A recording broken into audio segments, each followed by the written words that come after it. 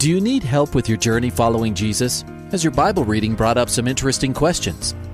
I need a prayer request. I've heard pastors talk about you can't get to heaven just with good deeds. I was just wondering what you guys think. Is there a correlation between the seventh trumpet in Revelations as the last trumpet, or is he talking about some other trumpet? Finally, a place to get answers. We're ready to take your prayer request and answer your Bible questions. Call in at 303-690-3000. Let's join Calvary Live right now. Hey, good afternoon, everyone. Welcome to today's edition of Calvary Live. And I know that you're expecting our Monday host, Nick Cady, to be here, but he's not with you today. I'm filling in. My name is Ed Taylor, so welcome, everyone, on this day. Grateful to be with you, grateful to take your calls and your questions. The number to dial is 303-690-3000. Hopefully you have it in your contacts and you can just tell Siri or Google or whoever you talk to on your phone to dial it for you. Calvary Live, that's the on-air number, 303-690-3000. And then we do have a dedicated texting line. It is for texting only. And that number is 720-336-0897. And if we don't get the phone calls coming in, then we will go to the texts and read the text and answer the text as unto the Lord. We don't always get to all the texts. Sometimes we can have as many as 30, 25, 30 texts, and we can't get to them. But we will when we can. My name is Ed Taylor, taking your calls and questions. Give me a call, 303-690-3000, especially you guys on the East Coast. I can't remember the last time I hosted a Monday afternoon, so you guys on the East Coast, give us a call, 303-690-3000. Even though, if you're listening on the East Coast, you're listening to this as a 1-week delay, so when you call in, it's probably not going to be me. But we have wonderful men of God that fill in on Calvary Live. Nick Cady does Mondays, Jeff Figs does Tuesdays, I do Wednesdays and Thursdays, and Eric Cartier does Fridays. And a good mix of personalities and gifting types, and all very solid, godly men of God, filled with the Holy Spirit, gifted with the calling of pastor, teacher, and we want you to call in. So lines are wide open, 303-690-3000. We are studying on our weekend. So yesterday and Saturday, we studied the first couple verses of chapter 3 in Hebrews. I don't know how your church does the Bible studies, but we have chosen to go through the Bible verse by verse, chapter by chapter, and book by book. And we are studying through the Bible book of Hebrews, every word, verse by verse. But yesterday we paused on a word. One word really jumped out at me when I was putting the study together. And let me just read it to you. I'm going to share it with you because I want you to get the study and listen to it, because I believe it's a relevant study. So I didn't change the study for Father's Day. Sometimes I do, most of the times I don't, because I think the Bible is the Bible on any Mother's Day, Father's Day, and, with the exception of Resurrection Weekend and Christmas, I generally try not to change the studies unless the Holy Spirit leads me to. So here's the first couple verses of Hebrews 3. Let me read it to you, New King James. And so, therefore, holy brethren, partakers of the heavenly calling, consider the apostle and high priest of our confession, Jesus Christ, who was faithful to him who appointed him, as Moses also was faithful in all his house. And we just pause there, because that word consider, the apostle and high priest of our confession, was so important that we spent most of the Bible study on that teaching. That word, consider, means to longingly look. It means to, basically I defined it as slow down. If you're looking for some stability and peace and help and hope, slow down. And although the direct definition is not specific to this Greek word. It is a connected word, and we looked at the word meditate, which also speaks of slowing down. Meditate. And in our slowing down, we went over to Joshua chapter 1, wherein Joshua was told, this book of the law shall not depart from your mouth, but you shall meditate in it day and night. And I developed the need for us to slow down in a rapid-paced culture. I mean, sometimes you're so caught up in the culture you don't realize just how crazy it has become. Or in the case of your own life, just how crazy your own life has become. So that your spiritual relationship with Jesus Christ has suffered. Your relationship with those that you love suffered. Your mind is not saturated with the truths of God. Your mouth isn't filled with the words of God. And the admonition is to slow down and meditate on the word. What are your thoughts on that? What do you do to slow down? Maybe you don't slow down. I want to hear it. 303-690-3000. 303-690-3000. Text me, 720-336-0897. And let's talk about biblical meditation and how different it is from what the world teaches as meditation. And I want to make that distinction sometime during the show today, as I did with our church yesterday, but I want to talk about these things and be open for your phone calls to discuss this. 303-690-3000. 303-690-3000 is the number. Taking your calls and your questions. Give me a call. What else is going on in your life? Quite a bit is going on in my life. I'm always grateful to be used of the Lord and, enjoying the work of the Holy Spirit, enjoying the presence of God in my life, just filled to capacity with the joy of the Lord. It's even a battle, isn't it? It's a battle sometimes in life to enjoy life.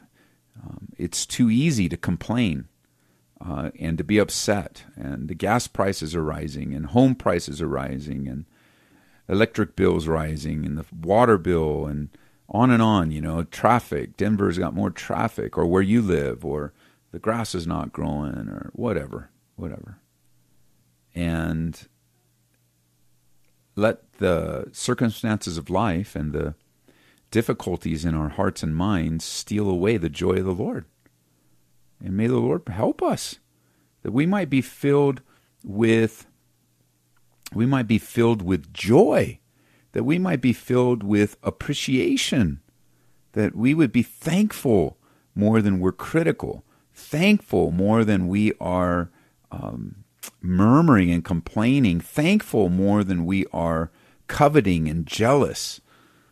303-690-3000 is the number. The show is starting off pretty slow, and it's actually not the slowest show that I've ever had. I think one show I did was we didn't get a call for the first half until like the last few minutes of the first half. So I have a lot to share, and I can easily teach the study from this weekend if we don't get any calls. And praise the Lord, whatever the Lord has, I'm open to it. 303-690-3000. Text me, 720-336-0897. Biblical meditation, how is it different from the way the world uses the word meditate? And what is the origin of the world's definition of meditation? What's the goal? Let's talk about these things because it's important that we learn to slow down and consider Jesus Christ, meditating on His Word, chewing it and using it and growing in God's grace. 303-690-3000. The phone lines are open for any topic. It does not have to be this topic, but this is just fresh on my mind because I taught it 3 times this weekend, and I felt like the Lord really used it in a wonderful way, really ministered to people's hearts, and really got to the core of some things in people's lives from the feedback that I received, and also just helped us grow in grace, grow in knowledge, and really learn to slow down. Well, I think finally, 10 minutes gone, we've got a phone call. So let's go over to the phone lines. Don's calling in Denver, Colorado. Don, welcome to the program. How you doing, Pastor Ed? Good. How are you? Good. I got a friend who he takes a lot of the Bible literal, and I know that a lot of the Bible should be taken literal. There's a scripture in Isaiah that talks about the seven spirits of God that came out of the throne. Could you explain, I can hang up and listen, but could you explain that scripture? I can, yeah. And I think that if you want to hang on just for a second before you hang up, okay. We should take the entire Bible literally. Yeah. Every single word, every single phrase, every single passage, paragraph, teaching, we should take the entire Bible literally, and otherwise it would be open to anybody's interpretation of the sections you don't take literally. Yeah. However, my necessity friend thinks that there's seven spirits of God instead of the Trinity. Right. So let's think this through for a second, because if indeed that would be the case, let's say for your friend, well, let's go back first. Let me follow a path. So, number one, we must take the Bible literally on every page. Right. And that's how we determine whether something is poetic in nature, whether it's prophetic, whether it is rhetoric, or whether it is a quotation of an unbeliever, or in this case in Isaiah, whether it is a metaphoric view of the Holy Spirit. Right. So it is not teaching that there are seven spirits of God, but rather we know biblically that the number 7 speaks of completion. And so I believe in Isaiah, it's speaking of a completed work of the Holy Spirit as you see them laid out before you. But we would never be able to come to that unless we took it literally. Because we have to take it all literally, but I believe it's metaphoric. I think it's giving you a picture of the fullness of the work, very much like let's say in the Proverbs, where let me see if I can find it. There's a couple of passages. Wisdom is personified in the Proverbs. Wisdom is compared to a woman, but wisdom is not a person. Right. It says in Proverbs 9:1, wisdom has built her house. She's hewn out her 7 pillars. We read that the literal words, but from the way it's written and how we take it literally, we know that this is a comparison. Wisdom's being personified. Just like this brother, your friend, thinks that there's 7 Holy Spirits. Does he also think wisdom is a woman walking around or in heaven somewhere? Well, that's a good question. And that's what I like to do in these hard dialogues, with these difficult dialogues with friends where they've come to some erroneous conclusion. I mean, he couldn't build that 7 spirit theology anywhere else in the Bible. There's nowhere else. There's no other mention like that. And so I got he can only. That because of how it's described, it seems to be the 7 characteristics of God. But yeah, it's like a fullness of His work. Not. Yeah, it's like the fullness of the work of the Holy Spirit. It's not a complete list, but it is a full list. Right. It's a list that speaks. I mean, the Holy Spirit is not limited to those 7 characteristics, but it is not mentioned. It's not identifying 7 spirits. Neither is it ever repeated again. Jesus didn't teach it. It's not in the Book of Acts. It's not in the epistles. It is nowhere else. Just like Jesus didn't speak about wisdom walking around Jerusalem as a woman. Paul didn't talk about it. None of the early church talked about it in Acts. It's metaphor. It's a pictorial language that we use. We use that today. When we describe things, we use the same kind of language today that you would have to take literal. I'm saying the literal words, but you also have to understand the nuance of my literal words of what they mean. Yeah. So what I like to do with brothers like this is I like to put it back on them. The burden of proof for a new theology is on the person that created it. It's not on me. Right. So if somebody calls with some weird theology to the show, I don't need to refute it. You need to prove it. And you need to and somebody comes up after a service. Oh, Pastor Ed, I found this brand new thing in the Bible, and I'm like, I don't think that's an accurate way of approaching the Bible. No, Ed, it is. And I'd say, well, let me know how it goes, and tell me the fruit of your life as you follow your belief. Because it won't end well. It'll be the person will always be divisive. They will always try to prove their point. They always feel superior over people. They won't be in fellowship. They won't be dripping and oozing love, joy, peace, patience, kindness. I guarantee you, every false teaching leads a person to their flesh and not to the Spirit of God. Yeah. Well, thank you very much. You're welcome. It's a great question. Thanks for calling. Okay, bye. All right, bye-bye. 303-690-3000. Debbie calling from Aurora, Colorado. Debbie, welcome to the program. Well, hi, Pastor Ed. Thanks so much for taking my call. So You're welcome. question is about veganism. And so my daughter's a vegan. And so I've learned a lot about, the treatment of farm animals and things like that. And I know that there is some mistreatment that goes on, especially with the factory farms. But I also know that God permits us to eat animals, after the fall. I know that changed. So I guess I just want to know, I don't struggle with eating animals.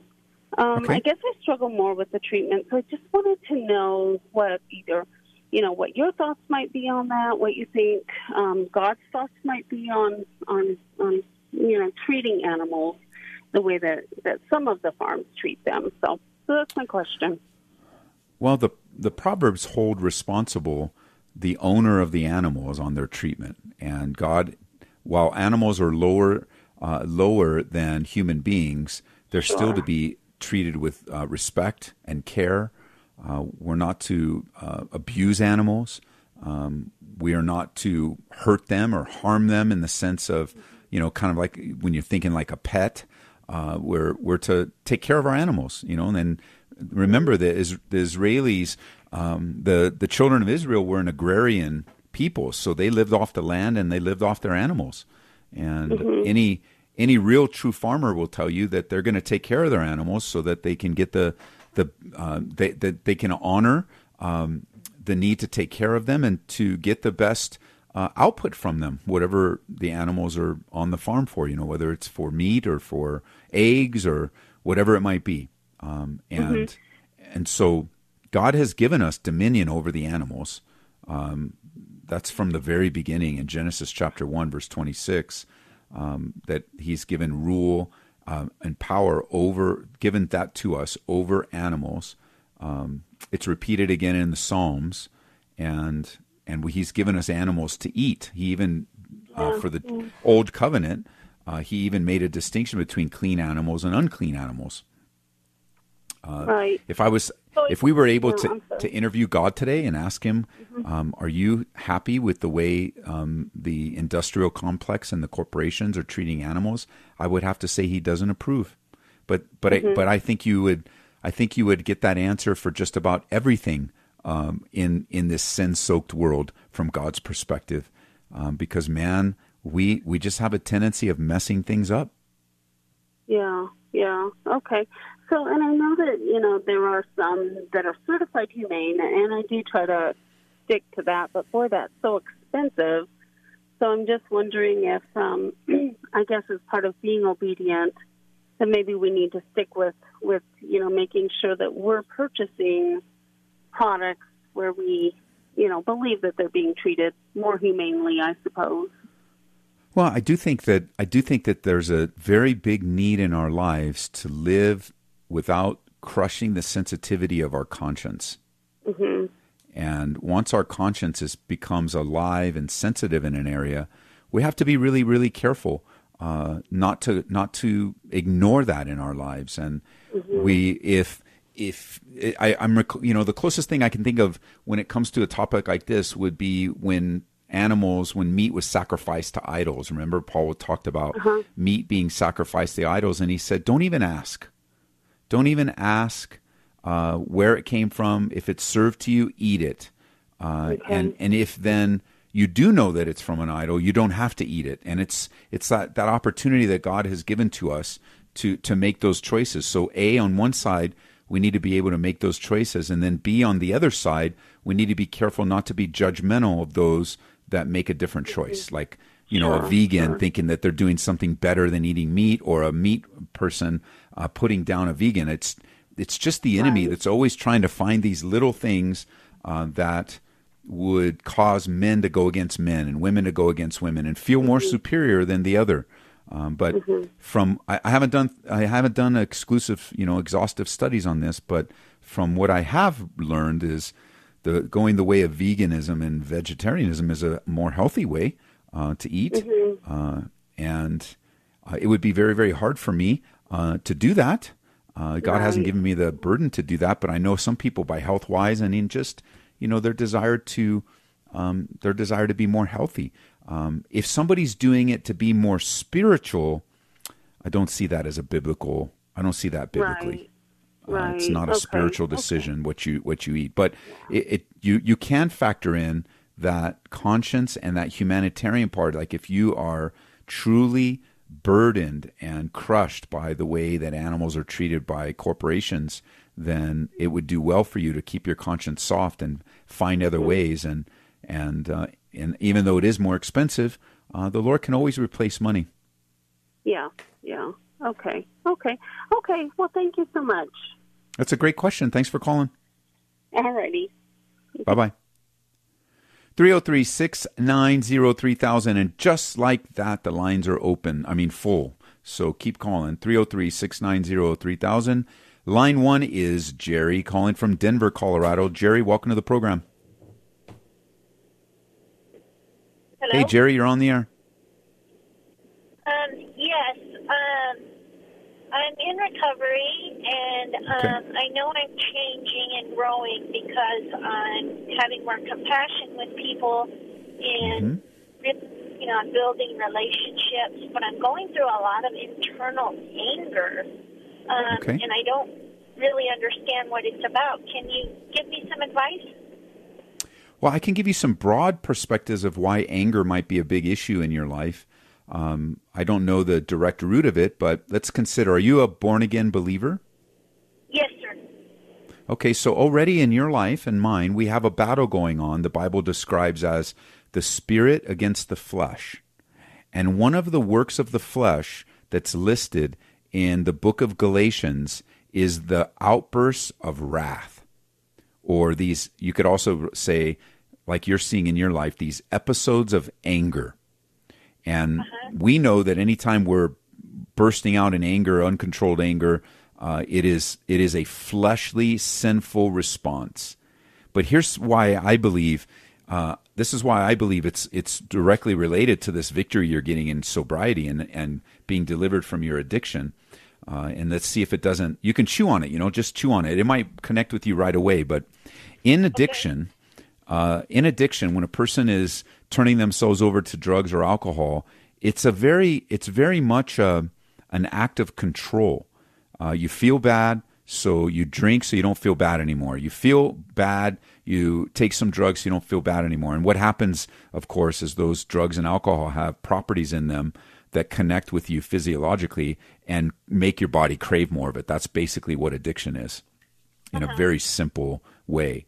So now that you no longer have, and you have chosen to walk in the victory of Jesus Christ, and you're no longer bound or in bondage to alcohol or drugs, you could say that your life is a little out of control, at least the way you see it or feel it. You may not even notice this in your life, but like you're just feeling like I don't have as much control as I did before.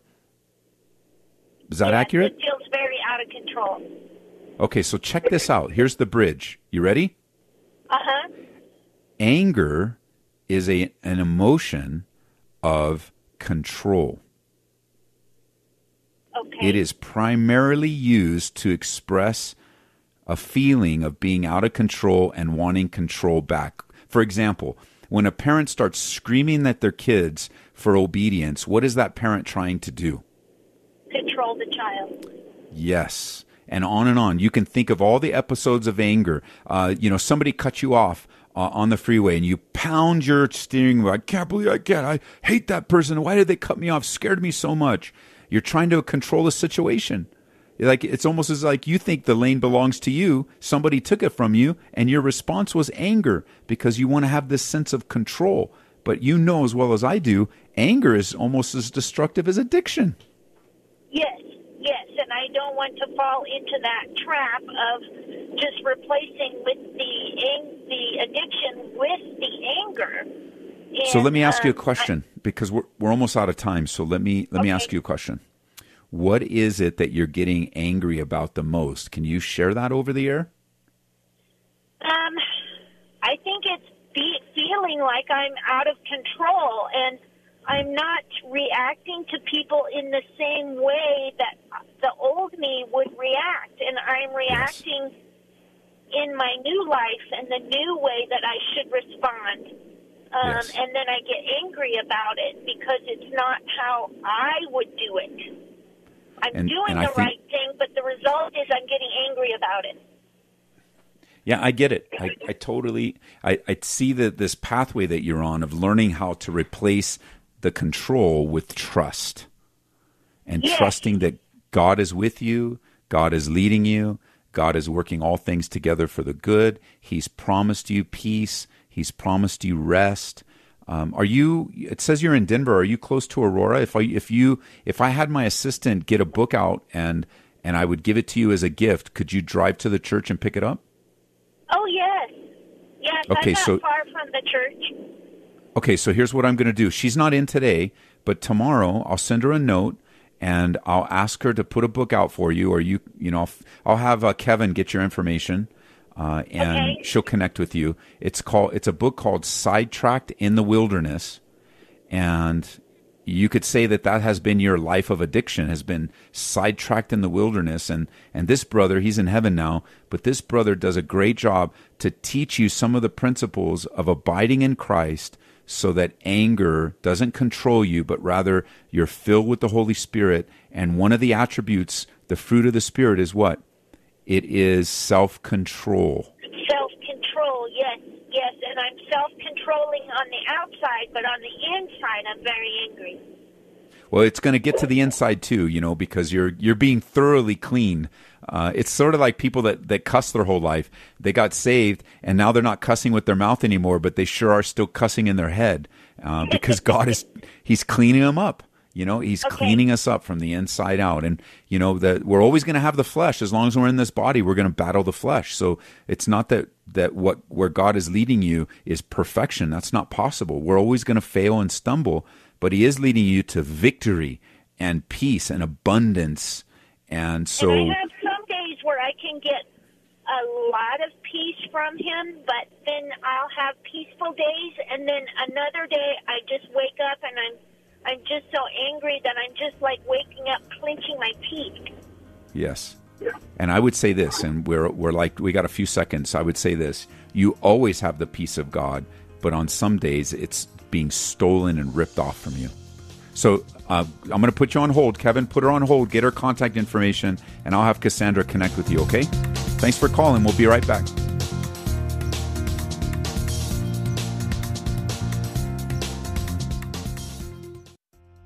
Welcome back to Calvary Live. Give us a call at 303-690-3000 or text us at 720-336-0897.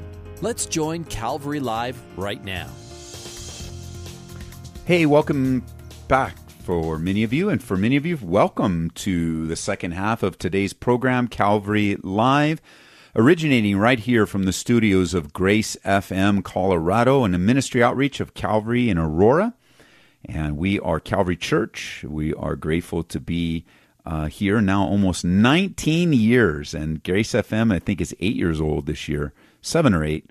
I always have to look it up, but I can't believe how fast it's gone. I remember when we went live in that little room where we had computers set up, and we invited everybody after a Wednesday night service to come in and crowd that room, and we went on the air for the very first time reading the scriptures, reading the gospel of God. And our station, Grace FM, is dedicated to the word and worship 24 hours a day, 7 days a week, and 24 hours a day, 7 days a week, 365 days a year.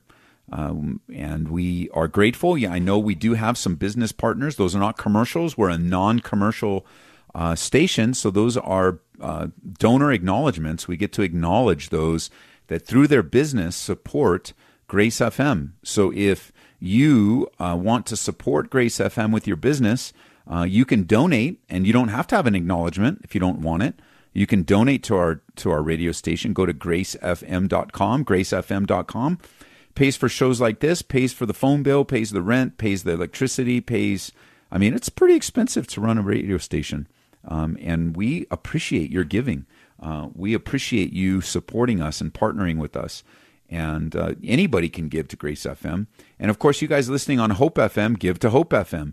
And you guys listening on Truth FM, give to Truth FM. Because all of our stations need to be supported. So give us a call, 303-690-3000. That's the show today, 303-690-3000. Here is Tammy, it looks like, is next. Or wait a minute. Let's go to Tammy. Tammy is on line 3. Tammy, welcome to the program. Thank you. Thank you, Pastor Ed. You're welcome. My question is my daughter is going to be getting married, and she's been in a relationship with, she's a lesbian, and she has my 2-year-old granddaughter. And for a long time when this started, I was really upset, not happy. Okay. And I've learned to accept it. But when I read the Bible and I pray, it's just so hard for me still to deal with it. And I listen to your sermons in the morning. You've touched on it, and I'm just not sure what to keep doing about it. Keep praying. I can't really, it's hard to accept it, but I deal with it. But I love my daughter, so I just, learn to deal with it, but it's hard. I think both those things are true. Learning how to accommodate the sinful decisions of our kids or our family members in love for them, while at the same time it being very, very hard and not compromising on not only what we believe. The priority is not even what we believe. It's what the Bible teaches. And just as much as your daughter and the lifestyle that she has chosen, she requires some kind of accommodation from you. That's a two-way street in any relationship. We want to have a real relationship, and there should be respect on her part to acknowledge to you that that you don't approve, and it's okay that you don't approve. As a matter of fact, it's as mom that is given responsibility in raising her kids. She would want you not to approve of things that are wrong biblically. And now it's easier to talk about it, on the radio, of course. It's easier to talk about it when we are, not in the middle of having a grandchild in the middle, and will I ever get to see them again, and what that all looks like. But the reality of the need for you to be in your grandchild's life is important, but it doesn't require you to approve of something that the Bible doesn't approve of. You've come to a place where, like Peter, when Peter was brought before the Sanhedrin, and they told him, "Don't you preach the gospel anymore," he was brought to a place. Okay, Peter, what are you going to do? Are you going to listen to man, or are you going to listen to God? And so he's the one that asked the question. I mean, he's the one that said it. He says, "You think I should believe or obey God or you?" And he very much chooses to obey God.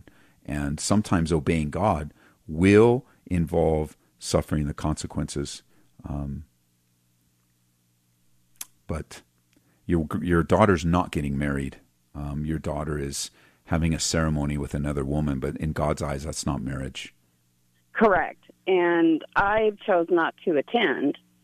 And she thinks it's, she wants to argue the point that, what you hear all over the radio or the news, how they want to protest that they think it's okay biblically to do what they're doing because they perceive it wrong.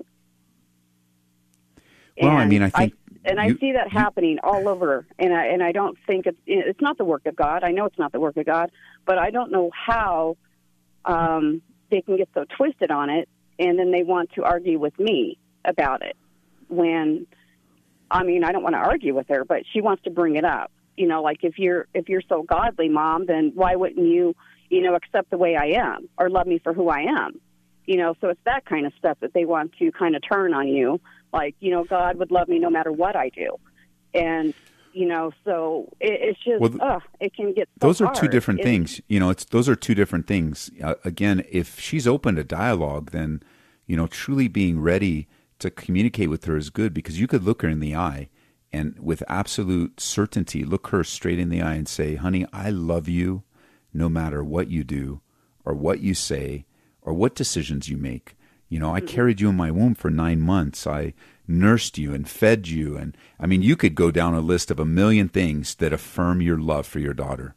And we could shut that down right away without arguing. By the time you get to point number 10, you're probably going to be weeping because of all the investment and sacrifice as a mom that you've made to her. So her communication on that level is not fair. And I think she needs to understand that. It's not fair. And there are many other things, many other decisions that would cause a difficulty in our relationship. For example, if you chose to punch me in the jaw, we would have a problem in our relationship. Don't you agree? Mm-hmm. Yes, Mom. Oh, yeah. If you stole my car, we would have a problem with, don't you think? Yes, Mom. And you could go through another list of things. You remember when you were 13 and you did X, Y, and Z, didn't we have a problem in our relationship? And so what she's doing is she's skipping to the end so that she can make her point, but she's not allowing the journey to bring fairness to the decision that she's making that is very, very much known by her. Like it's not an accident. She's willfully making this decision, willing to pay whatever consequence there is to have a difficulty with her mom, and then blame her mom for it. Mm-hmm. Correct. And so I agree with you. It's very, very hard. You're dealing with an unreasonable person. And it doesn't even have to be this particular sin. I have dealt with unreasonable people and connected to my family as well. And you can't reason with them. They're not even reasonable with God. They're not even listening to God. They're making sinful decisions that the Bible is super clear about, but they don't care and end up blaming you for their bad decisions. And so what is our remedy? Our remedy is to stay as close as we can. Our remedy is to not fight and not get into arguments with them. If she has a child, I'm going to assume she had a man in her life at one time. She's probably wrestling with that. And now this newfound, because these relationships, although God prohibits them and they are sinful according to God, they're real. Like there's a real connection between these two people. And it's a connection that has been fed, and it's a connection that has been stoked and kindled, and it's a relationship that's off limits, because we can say the same thing about someone committing adultery. They're having a little difficulty in their marriage at home, so they go to work. Let's make the illustration this way. The gal is in a weakened condition. Some idiot guy at work sees that, starts becoming everything that her husband isn't. She stokes the relationship. She starts to like it. There's a real connection between them, and it's absolutely forbidden. Just because there's emotion, just because there's connection, just because there's even what some would term love. It's not biblical love. It's eros, the Greek word. It's erotic love. It's maybe phileo love, but it's not godly love. Right. And it's not as... I've listened to your sermons in the morning, and I think just recently, about a week or two ago, you were talking about David, and I believe it was Jonathan. Yes. And you were bringing that up, and I feel like you kind of God's been speaking to me through you in the morning. Yes. About the sexuality, this kind of situation. And yes. when I go pray, all I can do is cry. Yeah. No, I know it's hard. I mean, it would be the same if your daughter didn't want to talk to you. It would be the same if she chose, 100 other things. I know homosexuality today is getting all the press and all of the attention, but the root of it is still sin. Sin still destroys. Sin still brings death. And if, God does love her, and he does love her to the point where his remedy of love and separation was to sacrifice his own son on her behalf. So to say that God would love her no matter what she did is just foolish. That's not true. And we can say that's not true. God doesn't love us no matter what, in the sense that love equals approval. You can do whatever you want. You can. No, that's not. That's so foolish. If somebody hurt her daughter, as bad as that is she going to use the same logic? I doubt it. Right. Oh, it's so okay.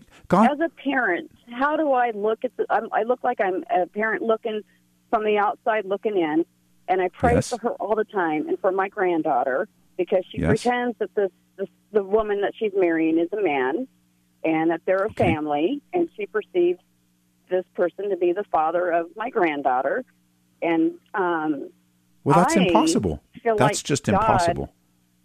God is just, I don't know. I don't feel like I'm being spoken to because I'm so emotionally upset. It's hard, You want to be able, like anything, to not emotionally respond, and just acknowledging, like you said, it is hard. It is going to be hard. It's going to continue to be hard because we're dealing with sin right in the face, right in our own family, and one of the consequences will be possibly not seeing your daughter, not being a part of her life, and not being a part of your granddaughter's life. And we just pray that's a season. Or first of all, we pray it doesn't happen at all. But I know that that when we're dealing with the consequences of sin, it's not just our sin; it's everybody. We don't just deal with the consequences of our own sin, but we also deal with the consequences of someone else's sin. And not seeing your grandchild is horrific, especially when it's the consequence of someone else's sin. It's just so not the heart of God. And let's just pray that your daughter will not have that heart of a heart and won't be surrounded with people that encourage it. Yeah, that's the right thing to do. Oh yeah, don't. I mean, it's just the dumbest counsel in the world, and makes no sense whatsoever. But I want to recommend a book to you. Also, let me see. Let me just go back to my call screen real quick. What city are you in? Are you in Denver? I'm in Cheyenne, Wyoming.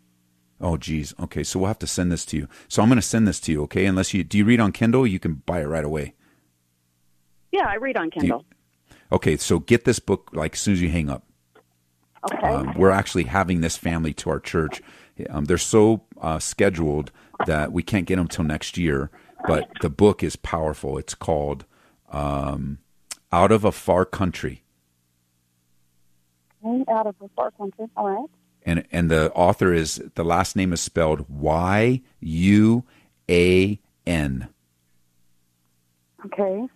And it is the story of a mom and her son, with her son battling through a season of homosexuality and her making a lot of mistakes, and God answering their prayers. And now he travels around the world with his family, sharing the love of Jesus and the battle with this whole same-sex attraction and all the things that so many are battling today. And I believe it will greatly encourage you. I mean, we tried to get him out this year, and we couldn't, but he will be coming to Calvary sometime next year for a conference on this very topic, and he'll be teaching our services, and we'll be making all this stuff available. But the book is phenomenal. It was our book of the month not too long ago. Okay, I will do that. Thank you so much. I'm sorry you're going through this. I know that it's hard, but I know that you love your daughter. And if there's anyone on the planet Earth that demonstrates an unselfish love to your daughter, it's you. And she may not see that right now, and she may not even appreciate it because she's clouded by her own choices, her own selfishness. And And I don't know her, so I'm not. If maybe she's listening right now. Oh man, that's my mom. I don't know you. I doubt it.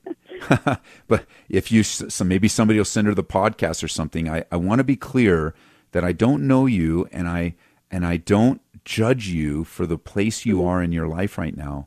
But I do ask you to be reasonable and open your eyes to the pain that you're causing your mom, to the difficulties you're creating. And to call a woman a father is simply untrue. You're not living in reality. It's not Correct. True. This woman is not the father of your child. And so consider, even God understands the weaknesses of our humanity, and he tells us, come, let us reason together. And, right. When we lose reasoning ability, it's very, very hard to meet in any kind of agreement. My daughter's not out of my life.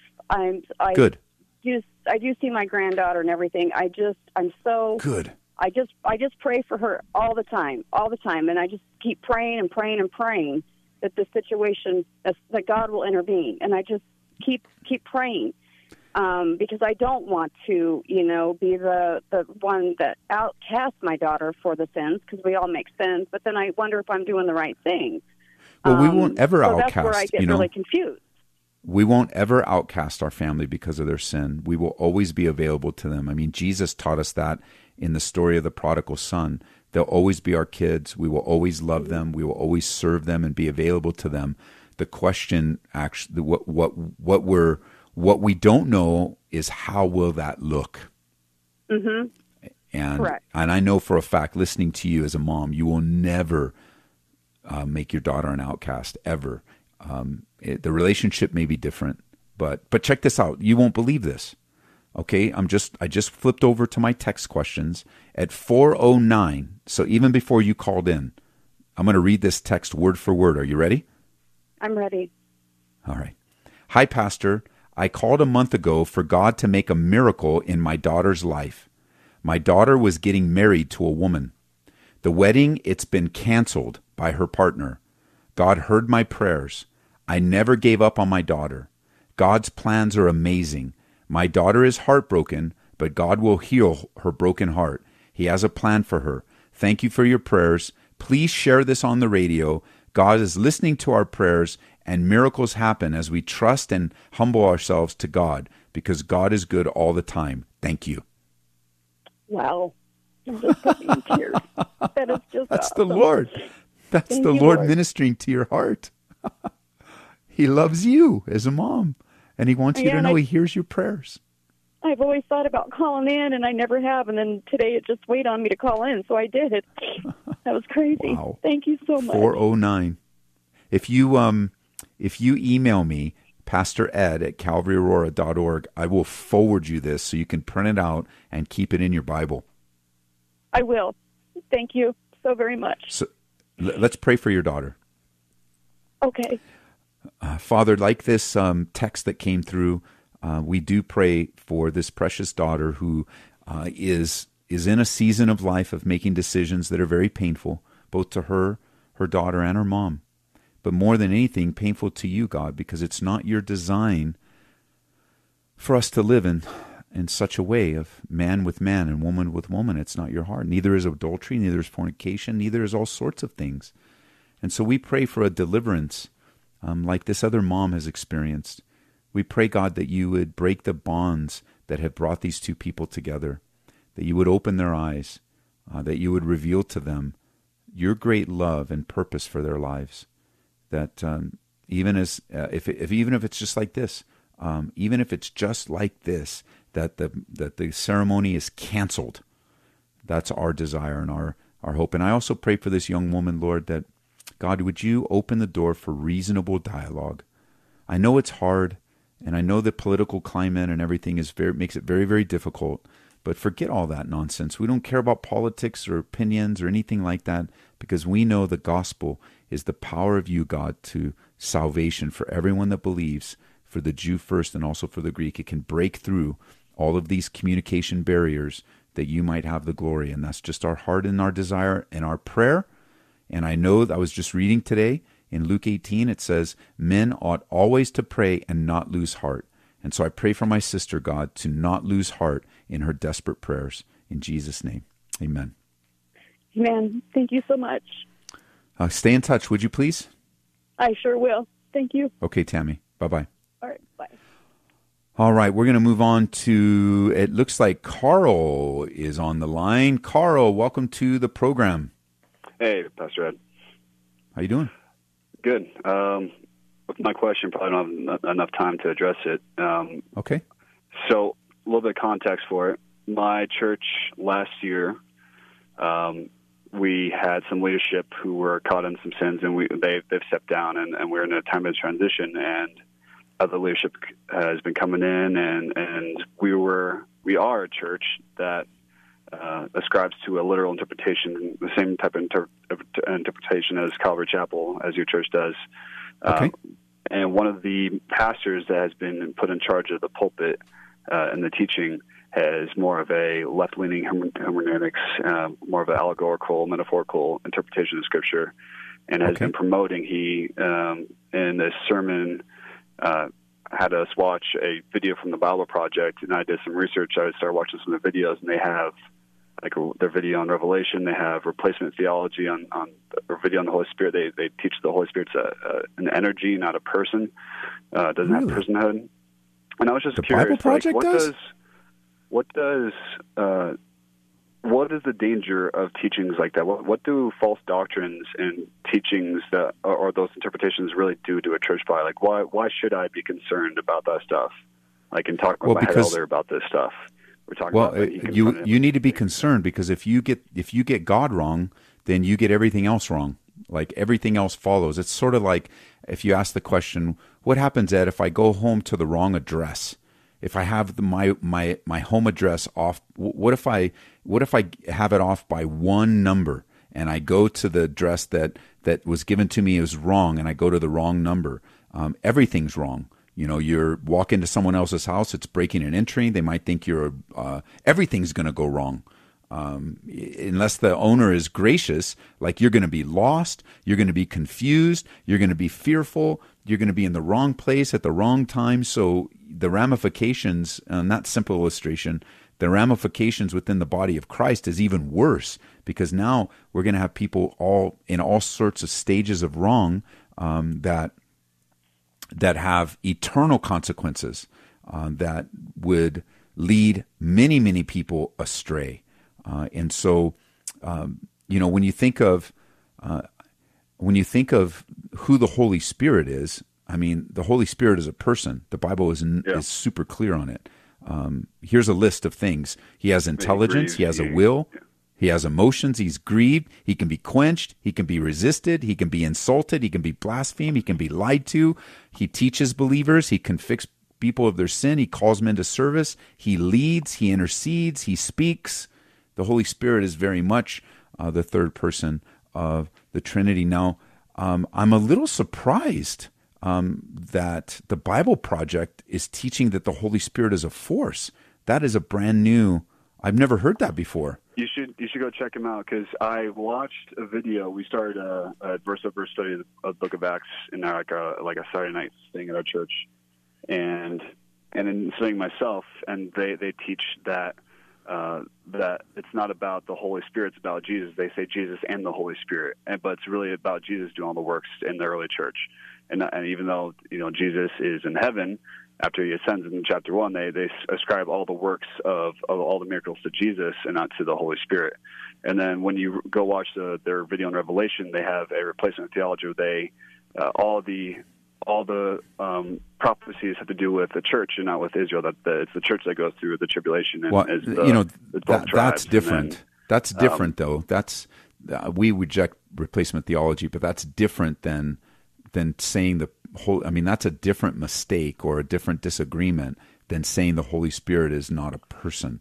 Like, if you have heard that specifically taught, can you forward me the link to the video that says that? Okay, I would like to hear that. This pastor, he taught on Revelation and gave like a millennialist interpretation of Revelation, and then a metaphorical interpretation of Jonah when he taught on Jonah. Okay, so let me be clear. Let me be clear. You're not saying the Bible Project is teaching that in their videos. It was the pastor that came in and used one of their videos for something. Yeah, but he promoted the Bible Project as a good Bible resource to teach. Like he recommended everyone who's wanting to learn the Bible to start watching the Bible Project. But then I started looking at the Bible Project's videos and what they're teaching, like the Holy Spirit video they do a word study of the Holy Spirit.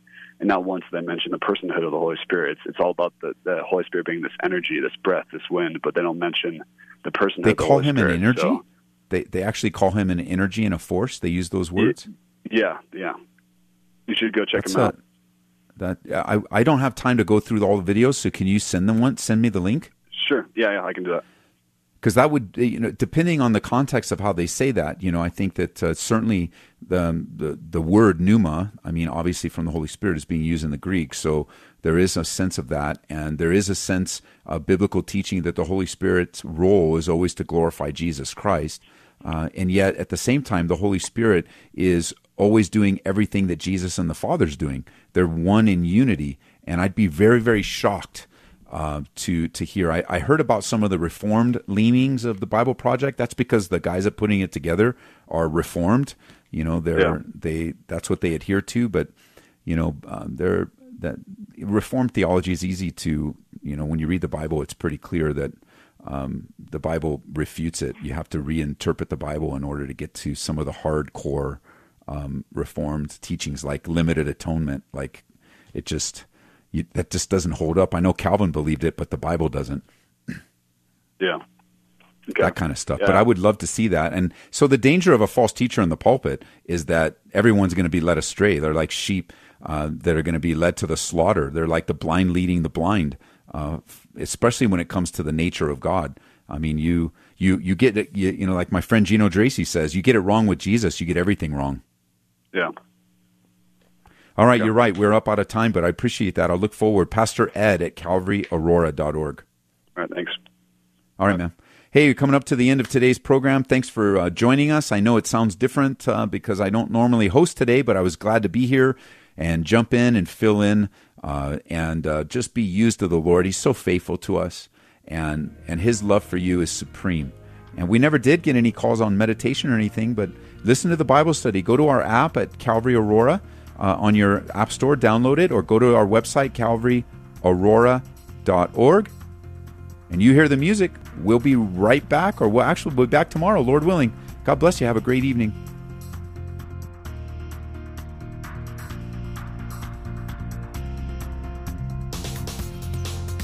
You've been listening to Calvary Live. Tune in next time for prayer and God's Word.